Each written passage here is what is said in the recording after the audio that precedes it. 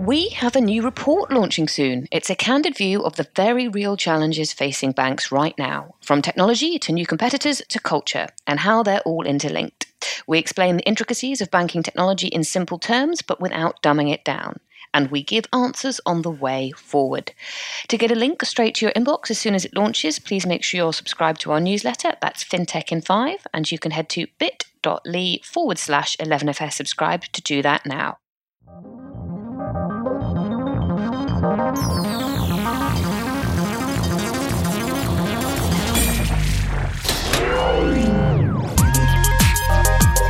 Hello and welcome to Under the Hood, a brand new podcast from 11FS and Synapse. We're lifting the lid on banking infrastructure and taking you deep into the technology that's disrupting traditional models, shaking up the system, and improving the financial lives of customers around the world.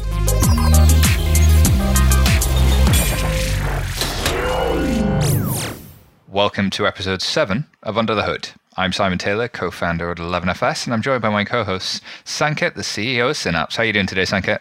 I'm good, Simon. How are you doing? Really well. Good to see you again. Looks like it's sunny where you are once again. Yeah, it's California, so quite sunny, which is nice. I just brought it up because we're in the UK and it's a sunny day. That's great. We've got to take those moments where we can. In our last show, we looked at cryptocurrency and stablecoins, and we looked at how they're disrupting global money movement. But this week, we're taking a look at our friend card issuance, how third-party providers are taking some of the stress out of card issuance, where the disruption is, and also how can things be better, faster, cheaper in the whole card space generally. So to dive deeper into this, we're joined by some incredible guests. Joining us today is Sean Puckrin, who's Chief Product Officer at Global Processing Services. Welcome to the show, Sean. How are you doing? I'm very good. Thank you for having me. Thank you for being here. Alongside him, we also have Eduardo Volta, who's VP and Head of Fintechs over at MasterCard. Welcome to the show, Eduardo. How are you doing? Thanks, Simon. I'm very good. How are you? Really, really well, thank you. Excited to talk about card issuing because, well, frankly, there's just so much to understand under the hood. So let's dive right in. Eduardo, let's start with you. How does this actually work? What's the difference between MasterCard and a payments processor and a bank? Who are all of these actors? Yeah, that's a very good question, Simon. So let me just maybe start by saying, so what is MasterCard? So MasterCard is a global payment network, and our role in the ecosystem is to facilitate payment transaction, which usually involve a MasterCard account holder and a merchant, along with the financial institution that goes around it. So we are like the network that brings all the players together. And really the value that we bring in this ecosystem is to have a set of rules and a set of application that applies to all of the players globally, no matter where the transaction is taking place. As long as you got a MasterCard card, you know that the authorization, clearing, and settlement of the transaction when you make a payment happens in exactly the same way globally. So that's really what MasterCard does, together with all of the players in the ecosystem.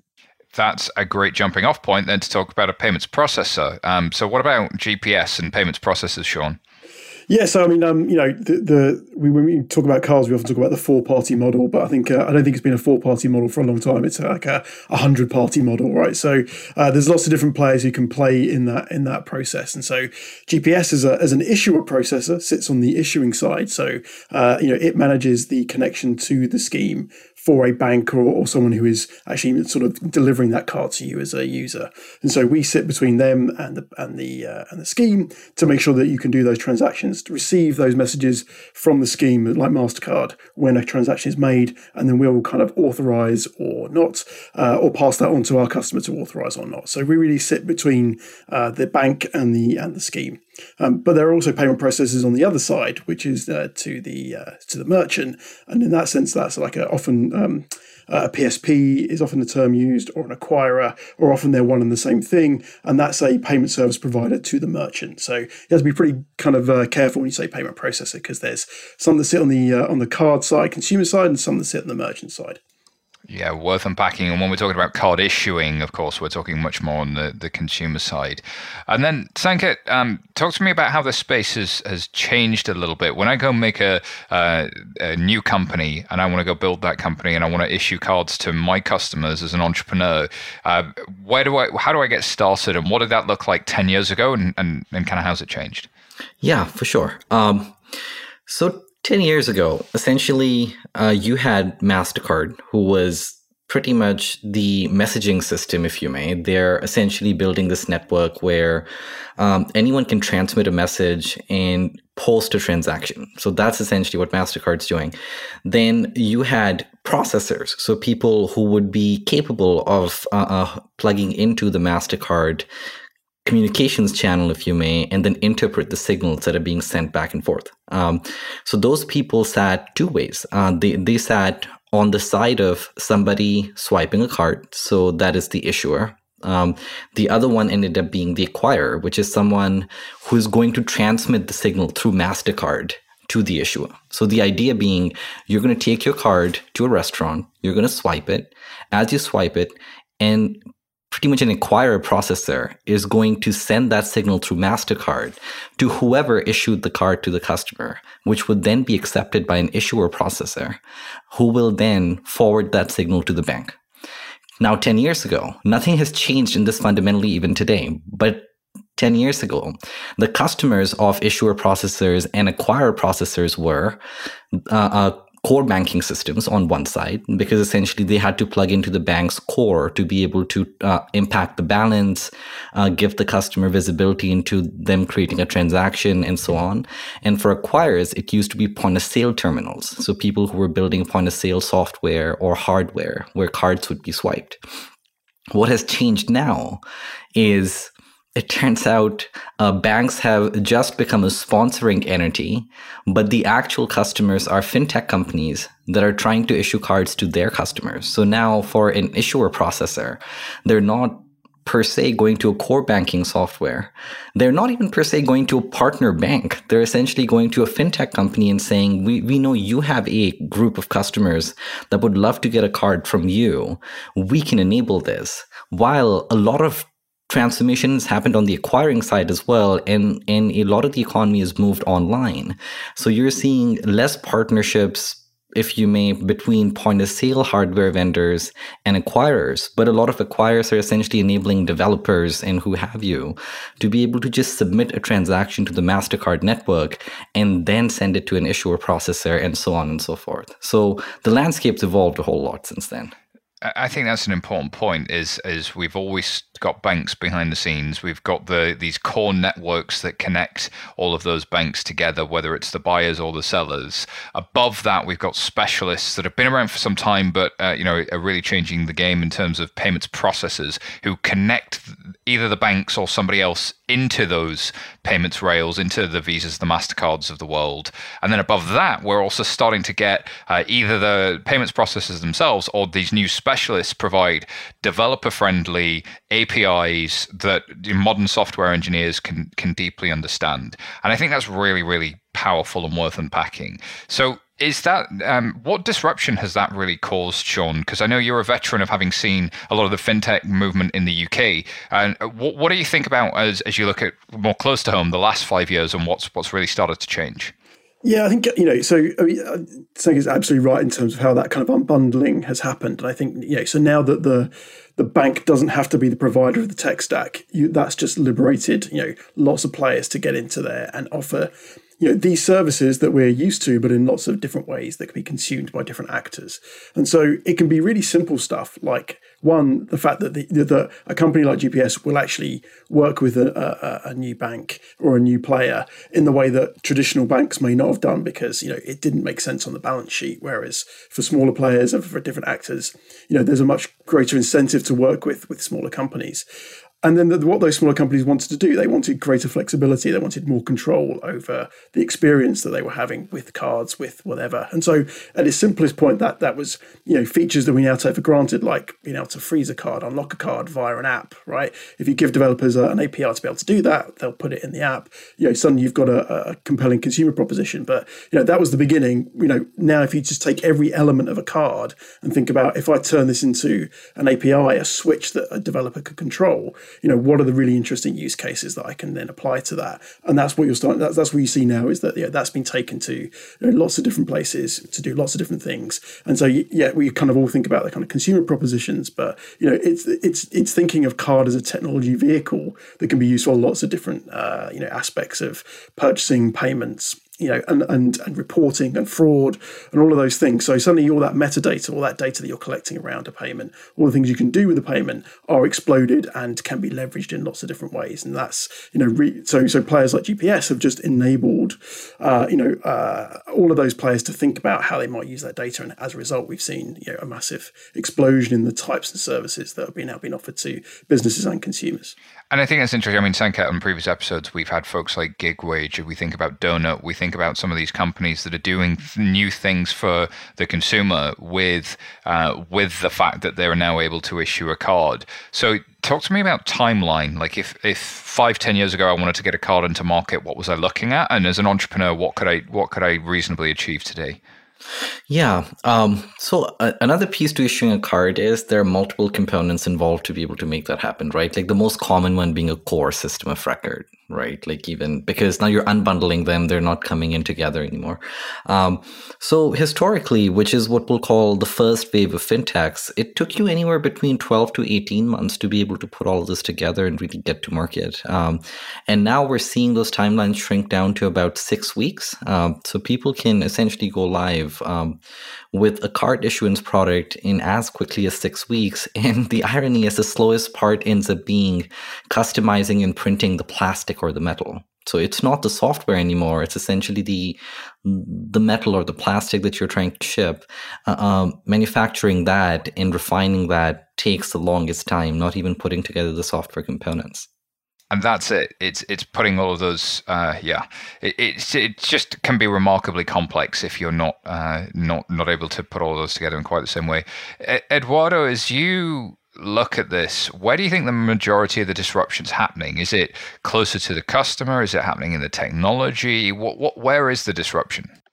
Yeah, no, Simon, it's a good question. I really believe that I work with all of the fintech in the UK, and I do believe that the disruption comes from both sides. It comes in the plumbing or under the hood, as we are here discussing, and it comes on the front end for the customer as well. So when you think about the front end customer experience, think about what the fintechs have delivered to customer. They are able to create frictionless experience in app in a very user-friendly environment, which did not exist 5 to 10 years ago. So payments have really evolved in that space. Think about the Apple or the Google or the Samsung wallet. All of these type of payments are direct consumer experience, which have changed the way we pay. However, I don't think innovation stops there. This is the one that what we see, but there is a lot of innovation that happens in the back end. And when you think about the fintech, I mean, Sanket was referring to it. When you think about the fintech that want to issue cards, most of the time they're coming with great consumer proposition. They have wonderful idea, great UX experience, but they don't necessarily want to deal with the hassle and the administration that goes with the actual issuing of the card. And they're dealing with the schemes like MasterCard. So there are companies which are banking as a service or being sponsor provider who can provide the access. And what we've seen, and on one end there has been sponsorship, and then there are the processor like GPS who obviously help providing the access as well. What we've seen is those companies really leaping forward from a technology perspective in the last 5 to 10 years incredibly. And they've really developed their technology in order to be able to provide new solutions to customers like installments, the ability to tokenize a card, the ability to deliver digital issuance. So really, when it comes to disruption, I think we are seeing it both in the front end, but definitely also in the plumbing and in the back end of the customers. Wow. So it's coming from both sides, Sean. And what does that actually mean? Are we seeing this disruption really change outcomes for consumers? Are you seeing, what does it mean in terms of for the entrepreneur as well? Yeah, so I think we absolutely are, but also we've got a long way to go as well. I think the unbundling and the rebundling of services is happening not just in card issuance, but it's also that in combination with lots of other services like fraud, like KYC, all of those things. And you add all those things together, and that's really enabled the fintechs to produce just much, much better user experiences for customers. So, the ability to sign up for an account, through an app, directly. I get my account straight away. I get my card straight away. I can have a virtual card in my wallet, literally within 10 minutes of downloading the app. And so that's a much, much better experience than anyone had before, all these players came together to provide an ecosystem that could then be recombined in the ways that the ultimate front-end bank has kind of delivered to customers. And I think, it's really easy to kind of be cynical about, these things, but actually all of those things added up has produced a much better experience. And not only has it driven a better experience for the fintechs, but, the banks had to take notice of this too. The big banks have all had to up their game as a result of these things being available. And so, the end consumer has benefited massively in just getting a much better banking product off the back of all of these things. That's just the consumer side. On other sides, I think we're seeing some really interesting things in terms of using card as a technology vehicle for lots of different other reasons.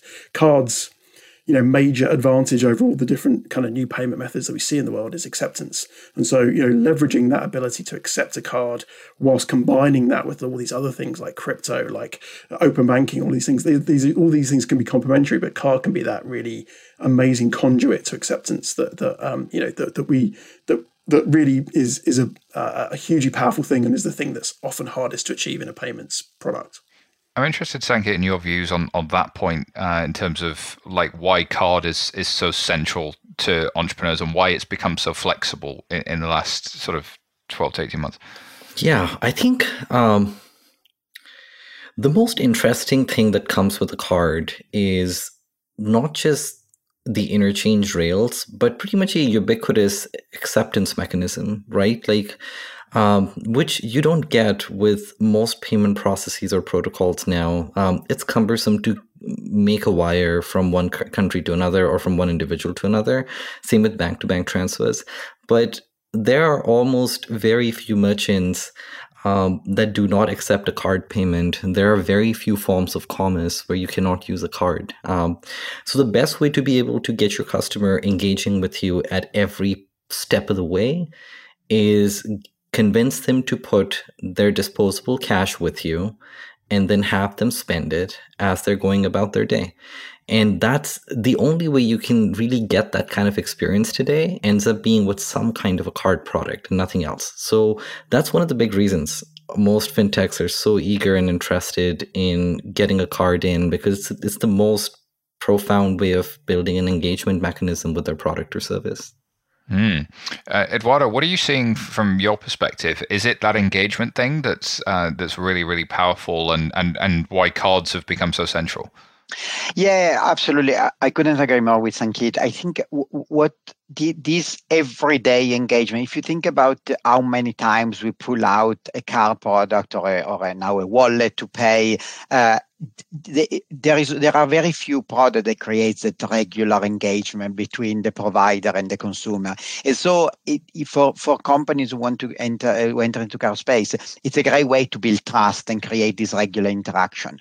There is also another element, which is also card issuance is also sometimes a natural progression for some player who are providing solution in the financial services space, and card becomes an additional revenue stream and an additional service that they can provide to their customer.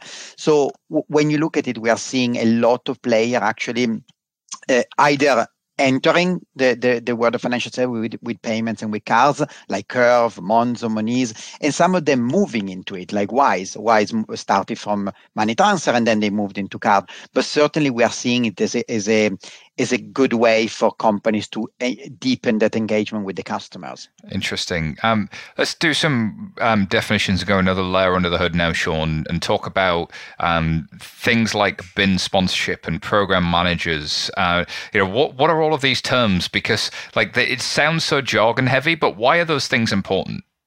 Yeah, and I say as an industry, we're pretty guilty of often overloading those terms as well, right? So, one person's definition might be slightly different to another's, but to answer your question, a bin sponsor is generally a principal member of the scheme, so they've signed up to all the regulation and requirements that the schemes put on them to.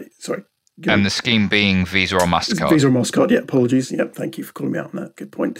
Or JCB or CUP or, there are many of them. But the main ones are MasterCard and Visa. And so, they've set regulations as to who could be part of their network. And that principally means that they have accounts that they set up that are, managed in a certain way. And that's quite an onerous, responsibility. And it should be, because, these are the people who are ultimately handling, customers' funds, settling to MasterCard and Visa.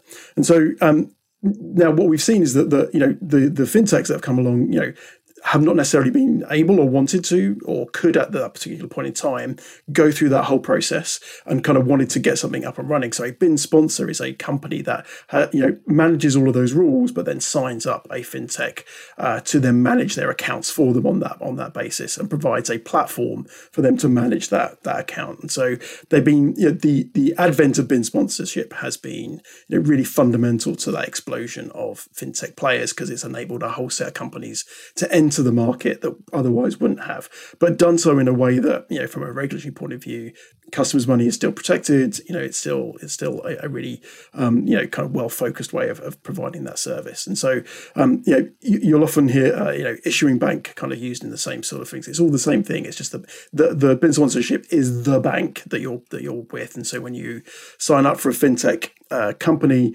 often you'll see in small print on the card, there is this card has actually been issued by XYZ. That's the bin sponsor issuing bank that sat behind the service that you're offering. Other thing you'll see, and the one of the things that we've definitely seen in the UK quite a lot is, bin sponsorships have been great and they provide a really good service to customers. Some companies, like a Curve or someone, gets to a certain size and kind of successfulness that they then want to become a principal member of the schemes themselves, and so they kind of migrate from being a bin sponsor to being a full bank themselves. And I think again that progression of companies as they go through that again has been a real trait that we've seen through the last sort of 5-10 years. It is interesting, isn't it, how as the company grows, it's able to take on more of the responsibility itself. But by having somebody that could handle that initially, they were able to grow in the first place. Absolutely.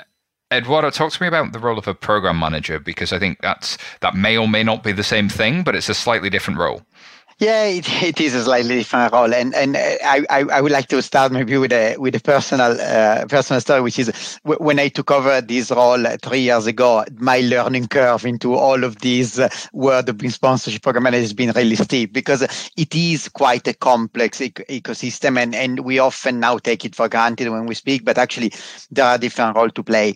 So I would say the program manager, it really depends. So the program manager is really the entity that could either sit between the bin sponsor and the actual fintech issuer, or it could be taken, a role that could be taken on by either of the two. And the program manager really refers to the management of the customer, so providing the interface to the customer in order to interact with their card program. It means managing all of the controls and the sort of alerts that you want to put on the card. So it's really that program manager type of role where you of the type of solution that you're providing to the customer, to the ultimate customer. Often, with the way we've seen in the UK, it varies, as I said, but often we see the fintech taking on that program manager responsibility themselves from the very beginning. So Monzo, for example, when they launch their apps, and the apps was the part they control, and the tap was the program management part of the whole piece. Sometimes, though, we've got a third party doing program management on behalf of the fintech. So it really depends on how much control the fintech want to take of their supply chain from the beginning. I love that point. And Sankey, I mean, we've talked in the past about how much control do you want to take, and I guess how much control should somebody take, and does that answer vary throughout the life cycle? Very much so. Very much. Yeah, I think it does vary. I think it really goes down to what product and service you're trying to provide to your customer. And for that, how much work do you have to do? I've found it rarely to be true for a fintech company to say I want to do everything just for the sake of it. Like there's almost always a need for it. So the thing that we see fintech companies care deeply about is owning the customer experience. How do they interface and interact with their customers? And then their product experience. So anything that is going to get in the way of enhancing that to their vision, they will probably want to own it themselves over time, right? So if that means an issuer processor is unable to provide or accommodate a certain feature or functionality that is really core to whatever vision the fintech company has, then it might mean they have to go and be an issuer processor themselves. In some cases, it might be I haven't seen that happen a whole lot after a couple of attempts on card manufacturing, but we've seen some fintech companies even take on manufacturing the card themselves because their vision was combining a bunch of cards together and so on. So it really depends, but I think it always stems from what experience do we want our customers to have, and then from there go back and figure out how much does that have to be built by us versus something that we can just buy from the market. I think that's a great point. And actually, when you talk about your own card production facility, I mean, Sean, that was a reality for a lot of banks at one point in history. And now, as it's become more and more modular, more and more of this has been gone to specialists. What are some of those other things like card production that you have to sort of think about that sit around the core money movement? I hear terms like disputes and chargebacks and fraud. There's a few things there to unpack. Yeah, absolutely. I think, and I think you're absolutely right. So, a bank would have done all of these things themselves, and many still do, 10, 20 years ago. And if you take each one of those things and unpack them, there's a business there that can offer value and added service. So, yeah, I think, we talked a little bit earlier about what are the benefits of card, and disputes and chargebacks is absolutely one of those as well. So it's one of the few payment methods that has a built-in method to challenge the payment. And so that's an extremely valuable thing in lots of circumstances. It's extremely valuable for consumers. If they bought something and that service isn't provided, then they have a mechanism to go and say, look, that they can complain to their bank and say that didn't happen. And so there is a organized and process with APIs and data that flows between all the players in the ecosystem to say, I'm challenging this payment, and that goes through MasterCard. It then goes through to the acquirer, and then the acquirer tries to then resolve that dispute with the merchant. And if they can't, then depending on the type of product, you may get your money back, or you may be able to kind of receive some funds, or have a way to challenge that transaction in other means. That's actually pretty rare in a payment vehicle, and it's a really interesting thing and unique thing about cards, and it's only really enabled by the fact that we have these networks like MasterCard that happens. I think the other thing you mentioned is fraud, and that kind of goes hand in hand with that. So with any transaction, with any trade of value, there's always the chance that the one of the actors is bad, and so we try and use the data that's there as far as the transaction goes to be able to track whether that's true or not. This is one of the card fraud is pretty low for a payment method, in the fact that there are already many mechanisms in place to try and keep that low, but we always want to get it lower. And I think this one of the things that's really exploded, and it continues to explode over the next over the last 5 years, and will continue to do so, is because we're just gathering so much more data about each transaction, the more those sophisticated those fraud tools can be. And so again, you see emergence of a whole range of specialist companies who are active in this area to really help fintechs and schemes really understand what's going on here.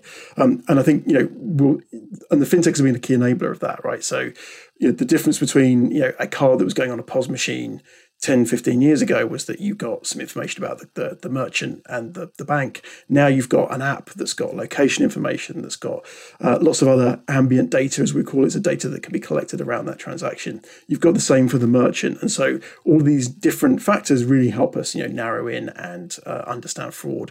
And then we've got much more sophisticated tools to kind of look at that data. So machine learning, all of those kind of things. So if you think of a poor bank trying to do that 10 years ago, now you need, having a specialist company that can do that with all the access to the cloud technologies that they have available today, being able to analyze that data at scale. These things are, each line item on that kind of what it takes is a whole business that can specialize and become, very valuable as a result of that.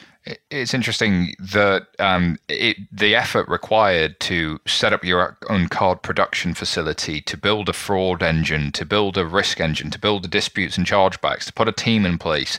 Like, it's Herculean and it's incredible. But if you've put all of that together and you're just doing it for your own customers, your ability to change that is what it is. And if you've got enough scale, maybe you get really, really good at it. But can you change all of the things all of the time? And I love that point, Sean, about the emergence of these niche specialists who make up a piece of the stack. How much are you seeing that, Eduardo, in your own work? I guess you sort of see a lot as you look at the issuing world. How important are these specialists? Yeah, very important. That's the short answer. Very, very important. I mean, we are seeing an enormous number of players that are focusing on specific niches, like Sean was saying, and they are becoming real specialist provider or specific to address specific customer needs. So you take a company like Ethoca, which MasterCard bought a year and a half ago. They were focusing on fraud and chargeback. So how do we reduce fraud and chargeback? And to your point, Simon, some of those areas are quite complex in its own. We define them under a big umbrella of payment, but some of these niche areas can be quite complex. And so having those specialist niche players focusing on those helps the ecosystem get better at managing those points. And also the last point I want to make is, if you are a new fintech starting, like Sankit was saying, you cannot think about everything yourself. So partnership becomes so important. Finding the right company that can help you deliver on some of those needs, it's even more important than for a bigger player. And then as you scale, you decide then which part you want to insource and take control of, and which part you continue partnership on. I think that sort of who do you pick and why, Sankit, is a really interesting question. How do you think about that, given when you talk to entrepreneurs? What do you think about as being the main reasons you would pick one specialist, another specialist, and how do you rebundle all of that? Because now there's hundreds of these things. Yeah, I'm probably the only one here that actually thinks too many specialists probably not a good idea, because it essentially ends up increasing your overhead and cost, which means it translates that down to your end customers. And I think one thing we've been always sensitive of is increasing the cost per customer, because if you do that, then you cannot really democratize financial products, because people who have less money kind of become expensive for you. So here's how I would recommend picking specialists. There are certain things, again, one goes down to your customer experience, right? Like for anything that you're being given, let's say you go to Synapse or you go to some other provider, and they're kind of giving you a base capability of everything. Does that really get you to the user experience that you're really, really wanting to build? In most cases, the answer is yes, because to Sean's point, there are a lot of other hooks being built on top of this, because now developers can decide at the time of a transaction if something needs to be honored or not, how should it be funded, what kinds of notifications should be sent to the users. So a lot of the user experience stuff is kind of getting streamlined, and you can by and large get an off-the-shelf issuer processor and just build the right experience. The second piece where you want to pick specialists ends up being things that would actually cost you unbudgeted amount of cash. So it's essentially fraud, right? So because every single fintech company in their own regard, is still an experiment, because a lot of these things are changing so quickly that how people try to abuse the system is also evolving very rapidly. So it almost always pays dividends to find a specialist in that area, and then just have them work with you in owning it and managing that. And then the other thing, the third vector in this ends up being things that are just so low stakes, you don't want to own and manage yourself. In most cases, disputes management and chargebacks and all of those end up being that piece in itself. So usually you're like making decisions around these three variables. One is your user experience. One ends up being kind of like things that are just outside of your core expertise, but can cost a lot of money that you haven't budgeted for. And the third piece ends up being things that are so low stakes and you just don't care about building those yourself. I like that framework for how you decide what to specialize in and what you don't. That's super helpful. And if you're a builder or an operator right now, I can imagine you applying that day to day. I think the other terminology that comes up a lot, Eduardo, is prepaid credit and debit. So do we want to just separate those three out because they are slightly different animals? Yeah, absolutely. So maybe let's start by I'm picking what do this mean. So we define maybe to simplify prepaid debit and credit as pay early, pay now, and pay later. If to make it a bit more consumer friendly. So I would say prepaid, obviously you put the funds in and then you spend them when you need. Debit is you spend them immediately. So it's whatever funds you've got available you can spend. And credit is a way to delay the payment through a revolve functionality or an installments or whatever. I think when you look at those three products, they have very different level of challenging, but also very different level of risks. And that's why I would say probably when you look at the entry level for a lot of this fintech in the payment space, they enter with a prepaid or maybe a debit card, which allows them to have a defined set of funds that the user can spend, but doesn't enter into the complexity of providing credit to a customer. That doesn't mean that we don't have a player enter in the credit market straight away, but in order to enter the credit market, the requirements are different, both from a regulatory perspective, you're required to have a credit license and the ability to issue credit, but also from an operational perspective, a credit issuing platform and the requirements that go with it are much more complex and a bit more challenging than a prepaid or a debit functionality. Interesting. Sean, anything to add on that? And what's the general shift? Because it's kind of been moving over time, hasn't it? Yeah, it has. And I think, so Eduardo is right. Prepaid was the easiest vehicle from a regulatory and complexity point of view to kind of get going with. And I think what's important to recognize is that that's good enough for some propositions, right? So not every proposition has to make its way through that journey. Some propositions are perfectly fine with a prepaid solution. But as the sort of larger fintechs kind of got more sophisticated and their customers got more sophisticated and they had to add more features, then they progressed along that line. There are real advantages to all of those products, but it's about, as Sanket has kind of continually said, it's about what's your proposition, what's your customer after, and therefore then what's the best vehicle to address that. The other thing to consider is that those different vehicles can have different regulatory frameworks around them per country, and so it depends on which territory, which country you're going to, as to whether a prepay, a credit, or a debit card kind of is the right solution, and it can be different in different countries, even for a relatively similar account and product.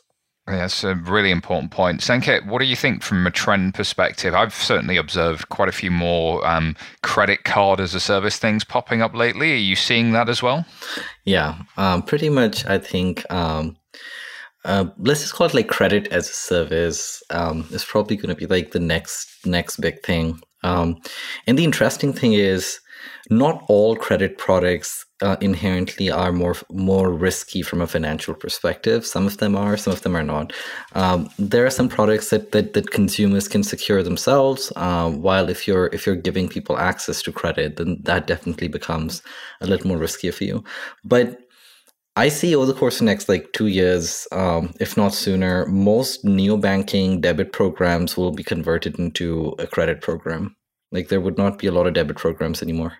I think it's also worth noting that whilst fintechs have been extremely successful, they maybe in terms of pure revenue and profits, that hasn't been kind of the thing that they've absolutely sort of blown the doors off. And so your credit is a way of achieving revenue from your customers. And so I think as the pressure sort of increases on the fintechs to be profitable, then credit is an obvious place for them to occupy. Yeah, in some cases, it could be twice as much in revenue than debit. So definitely extremely, extremely lucrative comparatively.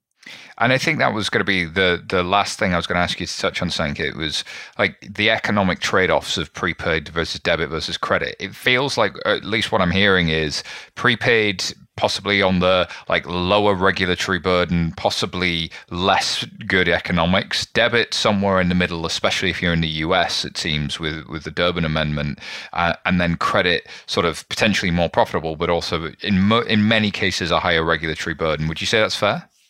Yeah. So we can break it down even more.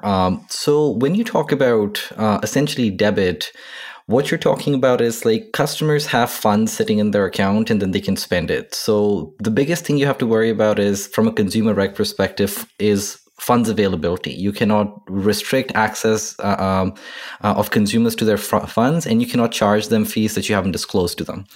Now, as you go into credit, you have to start worrying about was there an adverse impact, not even an adverse action, which means is there some mechanism or flaw in my underwriting criteria that might lead to an adverse impact. For instance, there might be some strange thing that by and large votes people on a lower scale if they live in, I don't know, Harlem, right? So so things like that, and then you start kind of having to worry about those. Then there are other aspects to credit, which are some fees are too much, so you have to charge people fees lower than what the state usury laws are, and so on and so forth. So it's just it's some additional obligations on consumer protection that gets added when you're doing an APR-based credit program that you don't have otherwise. It's interesting. It gets a little tricky, but you can potentially make more profit. And I think that's a great point, that often entrepreneurs don't go building something thinking about the negative outcomes for their customers, but actually, especially with credit, you have to really think through potential negative outcomes and manage all of that. Thinking through unhappy paths is really, really key. We are almost out of time. Can you believe it's shot by? So I'm going to ask each of you for 30 seconds as what happens next. Where's card issuing going? Eduardo, what's your answer to that? So for me, I think we will see more and more digital first cards. So cards in the digital wallet. However, I think physical cards remain popular for a large proportion of consumers. And what we are going to see is innovation in the card form factor. So we are seeing cards being issued with recycled plastic. We are seeing experimentation in the card space. So while digital will continue growing, cards will still have a part to play. Interesting. Sean? I've said it a few times. I'll kind of this term, this kind of card as technology vehicle. I think we still haven't seen the full extent of that. So wherever a payment is made, actually issuing, one thing we haven't talked about is issuing a virtual card, and so that's already hugely a powerful vehicle that we see used a lot. But that can be used in more and more industries. So we see it in travel today. But for any kind of business to business payment, why not use a one-time virtual card for insurance payouts? For so seeing card issuance kind of work its way into more and more of the payment channel because it's such a useful technology vehicle to be able to kind of power any type of payment in a really controlled and secure way. So rather than just thinking these things as a one-off bit of plastic that I keep for 2 years, it's that instant virtual card that can be used for any transaction. Powerful. Sanket, what happens next? Yeah. So I'll kind of answer that with what's next in banking is essentially global banking. So just giving everyone access to banking in a much more refined way and all digital. And the first payment vehicle that's actually going to go ubiquitous global is going to be card issuance. So what's in the future over the course of the next couple of years is more and more use cases of multi-currency settlements on a Visa or MasterCard BIN. Because what you're going to start seeing issuers do is offer the same BIN to customers across multiple countries at the same time. So that's probably what's next. Wow. BIN being bank identification number, as in BIN sponsor, so the regulated entity we talked about earlier. That's some next level stuff. We hit 201 there, but I'm happy to, and I'm excited for that, because that global money movement is still way too hard and way too expensive. So, and it always feels like there's innovation that the MasterCard types of the world do that then the ecosystem can kind of pick up on. So super powerful stuff. That brings us to the end of the episode, believe it or not. Next week, we're lifting the lid on innovation and typically why incumbent banks have found that quite so hard. We really hope you can join us for that discussion. Thank you so much to our guests. Sean, where can people find out more about you? Find out about global processing at globalprocessing.net. But myself, I'm at Patcrin at Twitter. That's probably the easiest place to find me. Brilliant. Eduardo? For me, the easiest way is LinkedIn. You can find me at Eduardo Volta and Mastercard on LinkedIn. Fantastic. And Sanket? Yeah, you can find Synapse at Synapse FI, same handle on LinkedIn or Twitter, or my first name if you want to find me on LinkedIn or Twitter. And remember to search for 11FS, 11FS.com, and all of your favorite podcasts are available either FinTech Insider or, of course, Under the Hood on your favorite podcast client. Do remember to tell everyone you know about this podcast as well. Pass the word along. It really helps us if you'd leave us a review, and do check out the other reviews that are already there. We'll be back next week. Thank you so much for listening. Bye for now.